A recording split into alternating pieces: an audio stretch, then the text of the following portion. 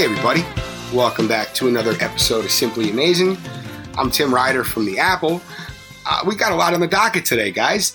The Metsies continue to shock the baseball world. We got everyone's favorite southpaw, Jerry Blevins. He's going to be joining us shortly to discuss, well, a little bit of everything. Let's jump right in. These Metropolitans continue to pick themselves up. Do you remember those issues with runners in scoring position to start the year? Yeah, me neither. All the injuries that have given way to the next level of Mets contributors doing their thing, it's been spectacular. The results are there. The Mets are moving right along. Going 4-3 out west against the Diamondbacks and Padres, and then splitting 2 against Baltimore, leaves the Mets 3.5 games up in the NL East entering Thursday. And the Padres and Cubs are heading into Citi Field beginning on Friday. So, however this is happening, we're not arguing with it. It's the most fun we've had in a really long time. Last year was a rough one. I just hope no one sold their soul to make this happen. It's that unbelievable. The pitching staff's been lights out. Entering Thursday, the rotation's 2.88 ERA was best in the majors. Their 6.9 wins above replacement, nice, was good for fourth in baseball. The 3.15 ERA as a staff is second in all of Major League Baseball to the Padres. Again, the pitchers are absolutely spearheading this effort right now. We talked on Thursday at the Apple, about Taijuan Walker's contribution so far, and that, of course, that's on top of Jacob deGrom, who we've spoken a lot about. Marcus Stroman, same deal. But after Walker's 7-inning, 1-run, 9-strikeout performance against the Orioles on Wednesday, he's now got the 6th best ERA in baseball, 2.07. He's got the least home runs allowed per 9 and the least home runs allowed total among all qualified pitchers, 2 home runs total and 0.30 home runs per 9, which is just mind-blowing. He's throwing both fastballs, the four-seam and the sinker, just absolutely pounding the zone with him. And it's allowed his secondary pitches, all three of them, the curve, the slider, and the splitter, to really flourish. We've discussed here more than a few times that the key to success on the mound is keeping a hitter guessing, whether you're incorporating, spin direction or just replicating your motion every time. And the point is you want to give hitters the least amount of tips as to what's coming before it's there, or keep them guessing until the very last minute, because then you throw them all off. But between what Walker's bringing, between what the rest of the rotation is bringing, the bullpen, again, the pitching has been the Mets' saving grace this season. It was supposed to be even better, and they're missing, 2 very important key parts. I know Syndergaard wasn't expected back for a while, but Carrasco was, and guys just keep on stepping up. It's been great, and I know I've said it a million times, but what we're seeing take place now, it's teetering on magical. Everyone you'd expect to be leading the offensive charge now is finally doing it. Francisco Lindor looks like the player the Mets signed him to that big mega deal back in February, or March, I should say. Dom Smith's shaking off the cobwebs. He's fallen back into his 2020 breakout ways since returning from the IL. Pete Alonso's been raking 3 homers in 2 games in Baltimore. I think that's proof positive that the Polar Bear's back on his grind. And he stated it, he said it in spring training. He's going to be very selective at the plate, and he's chasing noticeably less this season. He's actually making more contact on pitches outside the strike zone, too. If you look at Fangraphs, they're under his plate discipline field. It's actually better than it was in 2019. And, we love progress here. So in 2019, he was swinging at just about 35% of the balls outside the strike zone, making contact 62% of the time. In 2020, those numbers dropped considerably. He swung a little less, well, not much less, about a percentage point less, 33.4% of the pitches outside the zone, but only made contact 54.2% of the time. This year, Pete's swinging at considerably less pitches outside the zone than he did in 2019. He's down to 32.7% O-swing percentage. That's from 34.8% in 2019. And he's making contact on 61.2% of those pitches. It's really impressive what he's been able to do and still keep his power stroke there. And as you can see, he's just right back to doing it. The hand injury really naturally slowed him down, but it really appears that he's moved past it. And, you know, that's what it's been all about for this team, making progress, get a little better every day, get that W, try to do it again tomorrow. And moving forward, even as guys come back, that message can't waver. And Luis Rojas has done a really, really good job of keeping that message consistent. Focus on today. You'll find a way. And just keep it moving. Onward and upward. We love it, baby. Jacob deGrom gets the ball against Blake Snell in the opener against the Padres on Friday. Marcus Stroman takes the ball on Saturday. I might be in the house on Saturday. If you guys see me, of course, say hello. And then Joey Lucchesi gets another shot at his old teammates on Sunday to close out that series. You got the Cubs coming in next after that. This week is really going to be a litmus test. The Padres and the Cubs are both playing really, really good baseball. Hopefully we'll be back on Monday with some more magic to report. But we're going to take a quick break. We're here from our sponsors and come back with Jerry Blevins. Have a little fun there. Hang tight. It's my pleasure to welcome former Mets, A's, Nats, and Braves pitcher, and of course, Flushing fan favorite, Jerry Blevins back to the show. Jerry, first off, congratulations on a terrific career, and we certainly appreciate you taking the time to come chat. How's it going? Great, man. My pleasure. Thanks for having me on. The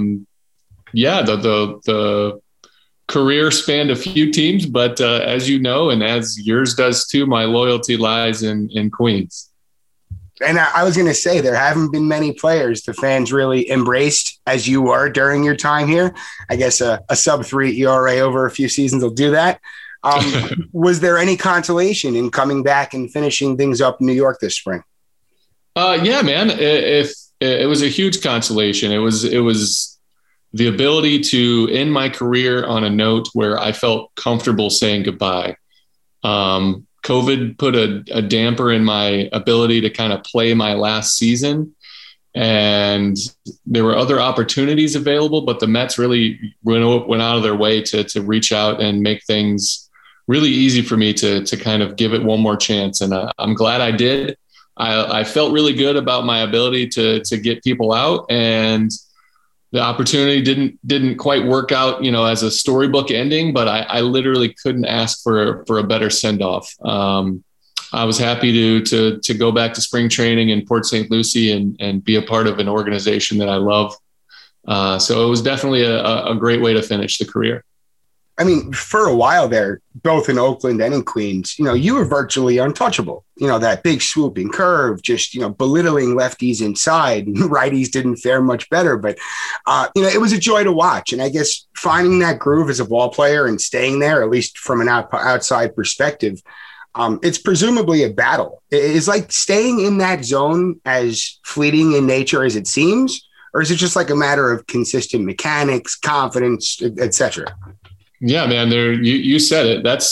It's hard to do, and it's hard to do for a long period of time. It's hard to do it inside of a back-to-back outings. There's a lot of things that go into it, from travel and, dealing with your own family issues or, chaos in the world. There's just so many factors that go into it. And there was two things that I learned quickly that I prided my on. It's like my cheesy baseball saying, my two best abilities, the one being was availability. I wanted to make sure I did everything I could to make sure I was available to pitch as often as I could.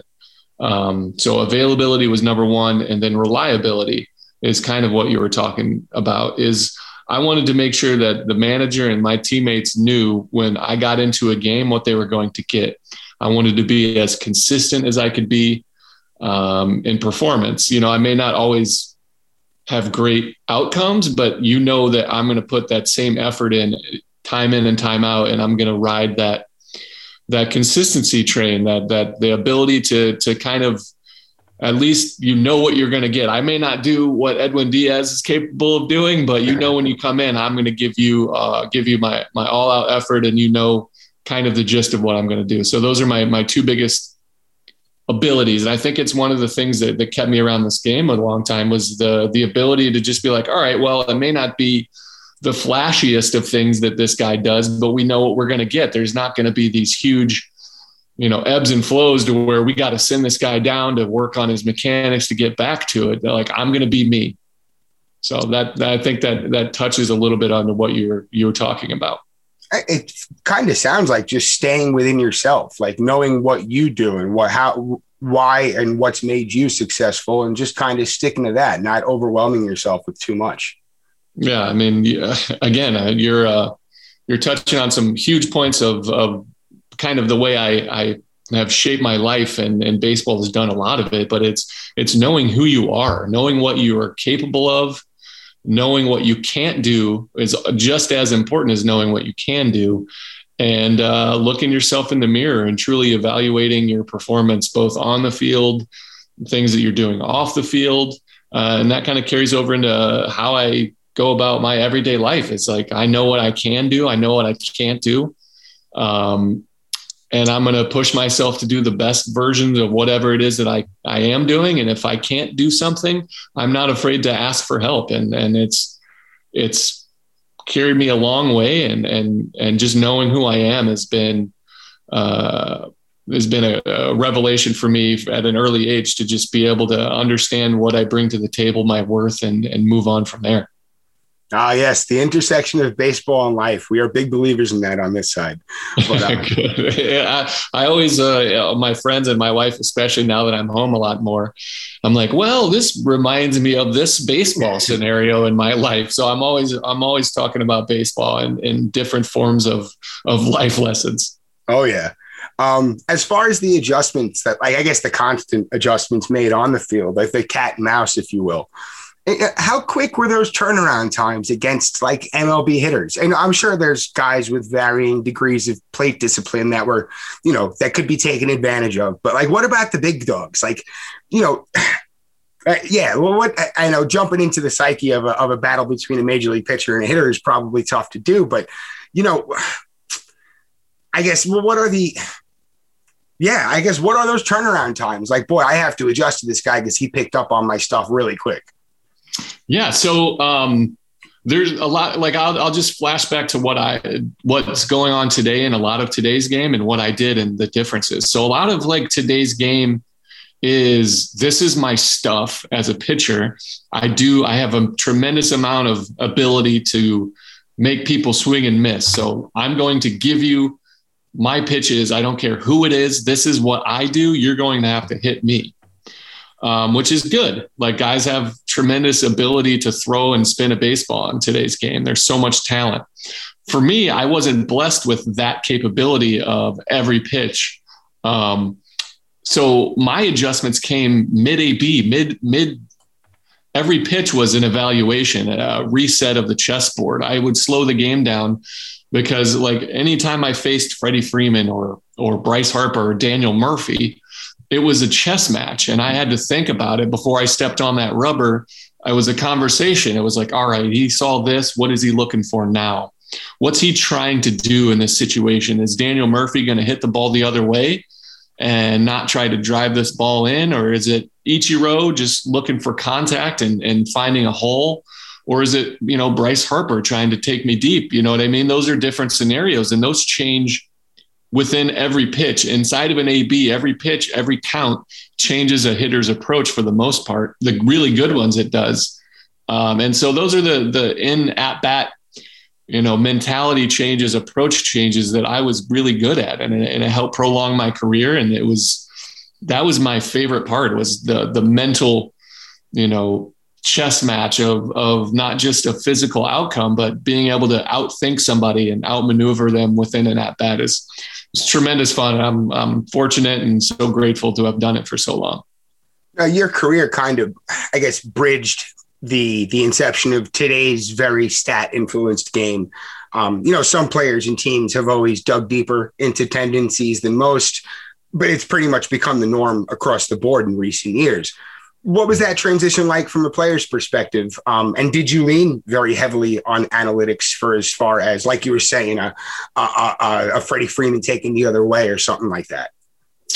I did mostly. So scouting reports have changed quite a bit over the years. I embraced a lot of the scouting reports, but as far as changing what I do, I would take it, a lot of it with a grain of salt. So I'd get on the pitch tracks, get on the Rapsodo, get in front of a TrackMan and really like throw my pitches, but I'm not trying to change what got me there. I dance with what brought me there. And if the saying goes, I'm always trying to improve, but mostly I'm just trying to stay within myself. I would mess around. I would tinker. I would add a pitch here or there, but for the most part, I'm just trying to be the best me. So, I'm not trying to develop a slider all of a sudden, because when all that technology came, I'm at the end of my career anyway. And so the risk of injury, let alone, not being good at it was a little bit too high for me.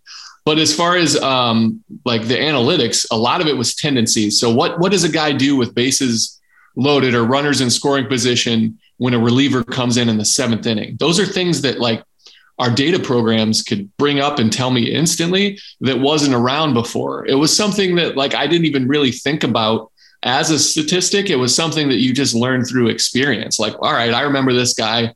I've seen him like, he's a patient hitter his first 2 times up, but if he's got runners in scoring position, he likes to jump on a fastball because he's been patient before. And so those are things that I would note down, but now it's a statistical fact.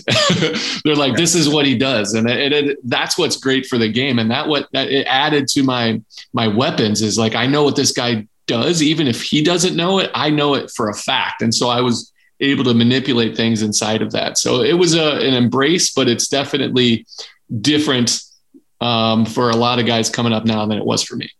Oh, sure. And you have to wonder whether there becomes a point when all the information just, I guess, becomes too much. And you just kind of like, I don't know. From the outside looking in, I guess I can only presume, but it's got to be a lot at times. Oh, it is. It can be overwhelming. You get the guys that do the analytics, they will give you as much information as you want. They won't overwhelm you unless you want to be overwhelmed. I've tried to learn. I consider myself a fairly intelligent human, but most of those things are beyond me. Like there's a lot of things inside of it, and there's so many different interpretations of all that data.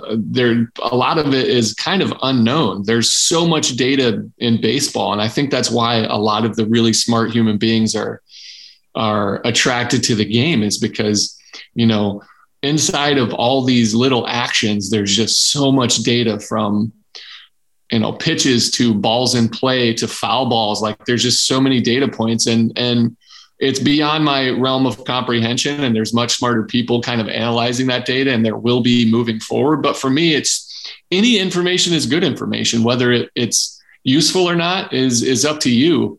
But the more you know about something, the better it's going to be for you. So I'm all for, this information era. I think there's effects on the game that'll go and that'll add and detract from the game. And you're seeing kind of some of those things play out now. But the game is going to evolve constantly, and it's always going to be baseball. There'll be eras and, changes in approach, but ultimately the game is a game of adjustments. And whether it takes a week or 5 seasons or a decade, baseball is still baseball. Oh, it's beautifully put. You were just talking about spin, and you're talking about information. In recent years, spin and the ability to calculate spin, it's become paramount, and guys are doing just about anything they can to increase it. Pete Alonso mentioned on Wednesday that he'd be okay with pitchers using an approved substance to improve their grip if it meant for safer conditions for hitters, pointing to Kevin Pillar's terrifying hit by pitch earlier in the year as like a cautionary tale. Yeah.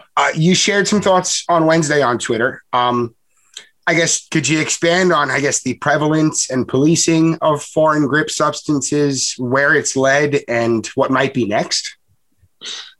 Yeah, there's a lot in there from that question. The one being Pete Alonso's comments. Like, I get it. That is 100% makes total sense to me why he would want that. Mm-hmm. And that's what it started out as being, for the most part, is guys were adding things to where a baseball. Pete talked about the discrepancies of the baseballs from one point to the other, right? One season the baseball is like this, the next season they change it. Well, it's even more. There's even more discrepancy. Every baseball that you get as a pitcher feels different in your hand, whether it's rubbed up differently, because these are all hand rubbed, hand stitched, like all these things. There's so many different feels of a baseball. And a lot of what I use sunscreen and rosin. So I would put sunscreen on my forearms, and then I would grab the rosin bag, and it would create like a sticky substance, but I would only use it on the baseball itself. So if I got a baseball back and it felt really dusty, like when I first came up, it was in Oakland, 50-degree nights consistently, and you'd get that marine layer off the bay there, and the ball would feel like a cue ball, a cold cue ball covered in chalk. And so what I would do is I literally would take the sunscreen and rosin, and I would just rub the baseball, and it would get rid of that dusty film. And then I would be able to grip the ball and throw it with confidence and know what it's going to do. Whereas, a lot of the time, if you don't do that, then you have no control, and it gets back to what Pete's talking about, and you lose the ability to do what you're trying to do with the baseball. And when a guy's throwing 100 and his arm speed is so high and his release point is so fast that if you miss it by, a fraction of an inch, it comes a foot and a half up and into a guy. And I understand that. So it definitely started out as being just advantageous for the hitter as well as the pitcher, but with all this technology. So that being said, now we'll move on. All this technology about spin and the importance of spin has become a recent phenomenon. And where I think baseball has failed is policing it. As soon as it became something that is an advantage, they should have outlawed or done something to nip it in the bud, right? Because guys are doing it and they're putting substances on their glove, and guys are going to it stopped being about grip and it started to be about spin and manipulating the baseball. And that is when it crosses the line into illegal. And then all of a sudden, it's not being policed. So every team start to promote it. Organizations start to promote it. Coaches start to promote it. Other players are starting to promote it, because if you're not doing it, then you're going to get passed by, because you look like if nobody cares, why wouldn't you do it? That's the thing. If nobody sees it as cheating, why wouldn't you do it? Because it's going to make you better. Yeah. And it's not like you're not cheating by stealing a sign. You're not taking an illegal substance and making your body stronger. All you're doing is taking a substance and making your ball spin better. Well, now we know all the advantages that brings. It started to get a little bit out of control, and you see where it's gotten today. And so I think Major League Baseball is late to the show and starting to crack down on it, but I think it's, better late than never. I think it's important. It stopped being about grip and it started to be about advantage. And anytime somebody has an advantage, I think it's unfair, and it needs to be corrected. And I think we're seeing the results of that. Would you be on board with a regulated substance, like next to the rosin bag on the back of the mound, a little deodorant stick with grip substance that's been regulated and approved by the league? Do you think that would solve the problem?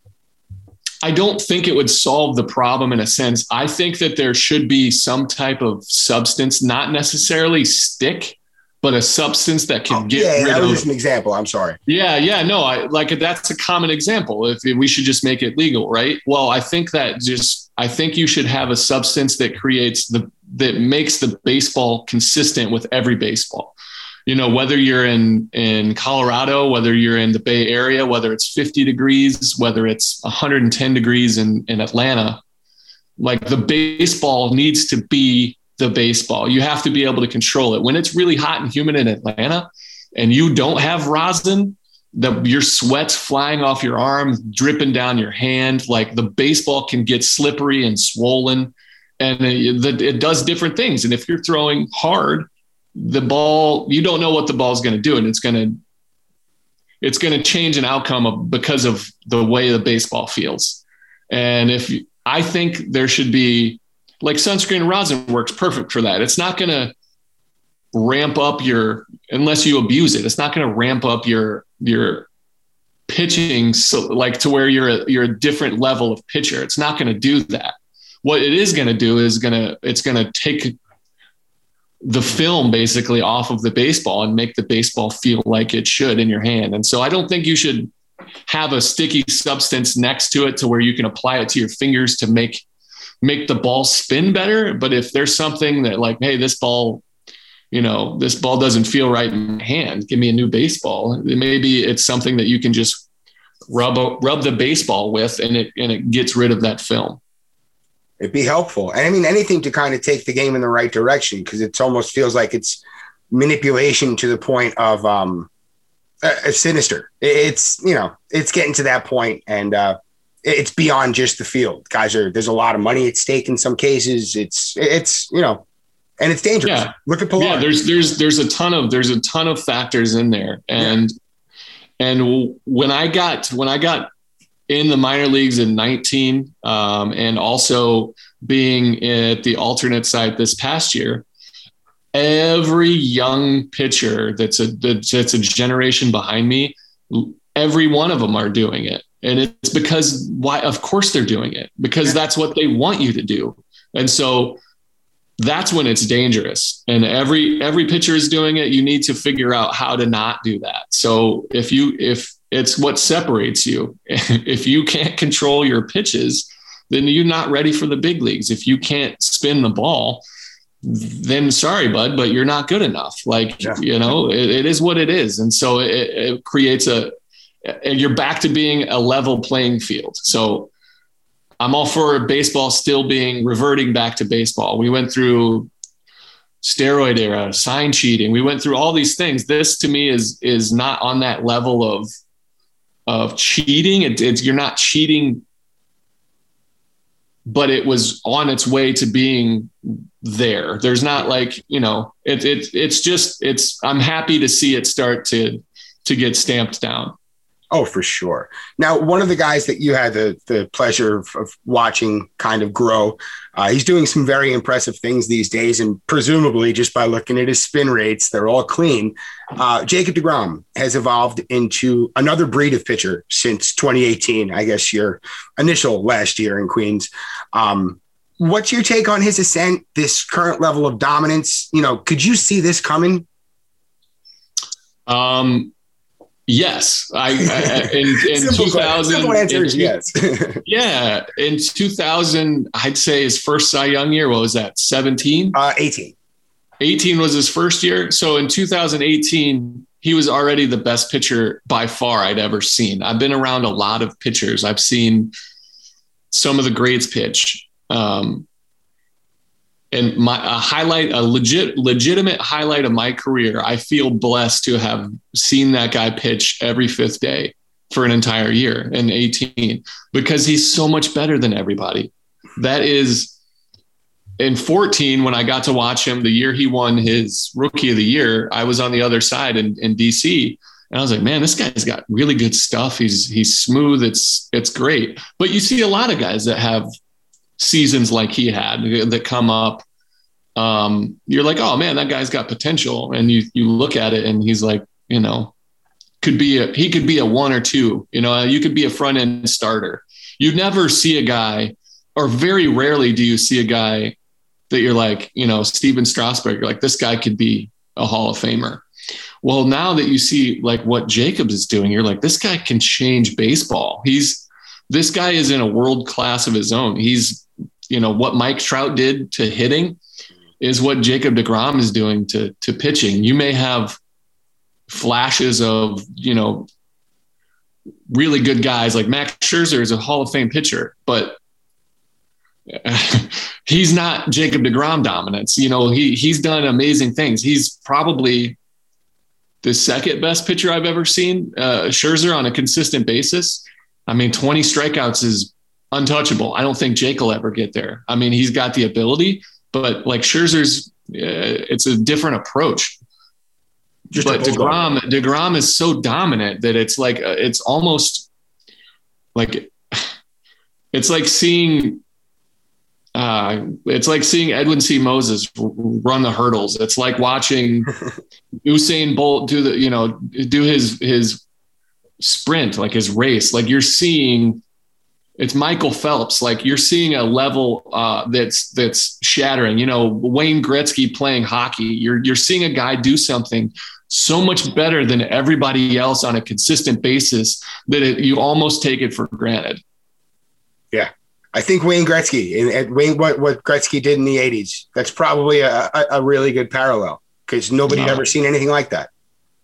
Yeah, it's and you can't even put it into words what he's doing because you're like, there's no comparison. Like you don't in an era of baseball where pitchers are elite, this guy is even better. Like it's unbelievable. It's beautiful. He's a great human being on top of it. Like I've seen him develop into the man he is today and kind of grow up and just be a humble, good guy. And it's wonderful to see, somebody that's that type of guy also have this type of success. And so it's just a testament to who he is, who his family is. He's able to just be himself and continue to be the best pitcher in baseball.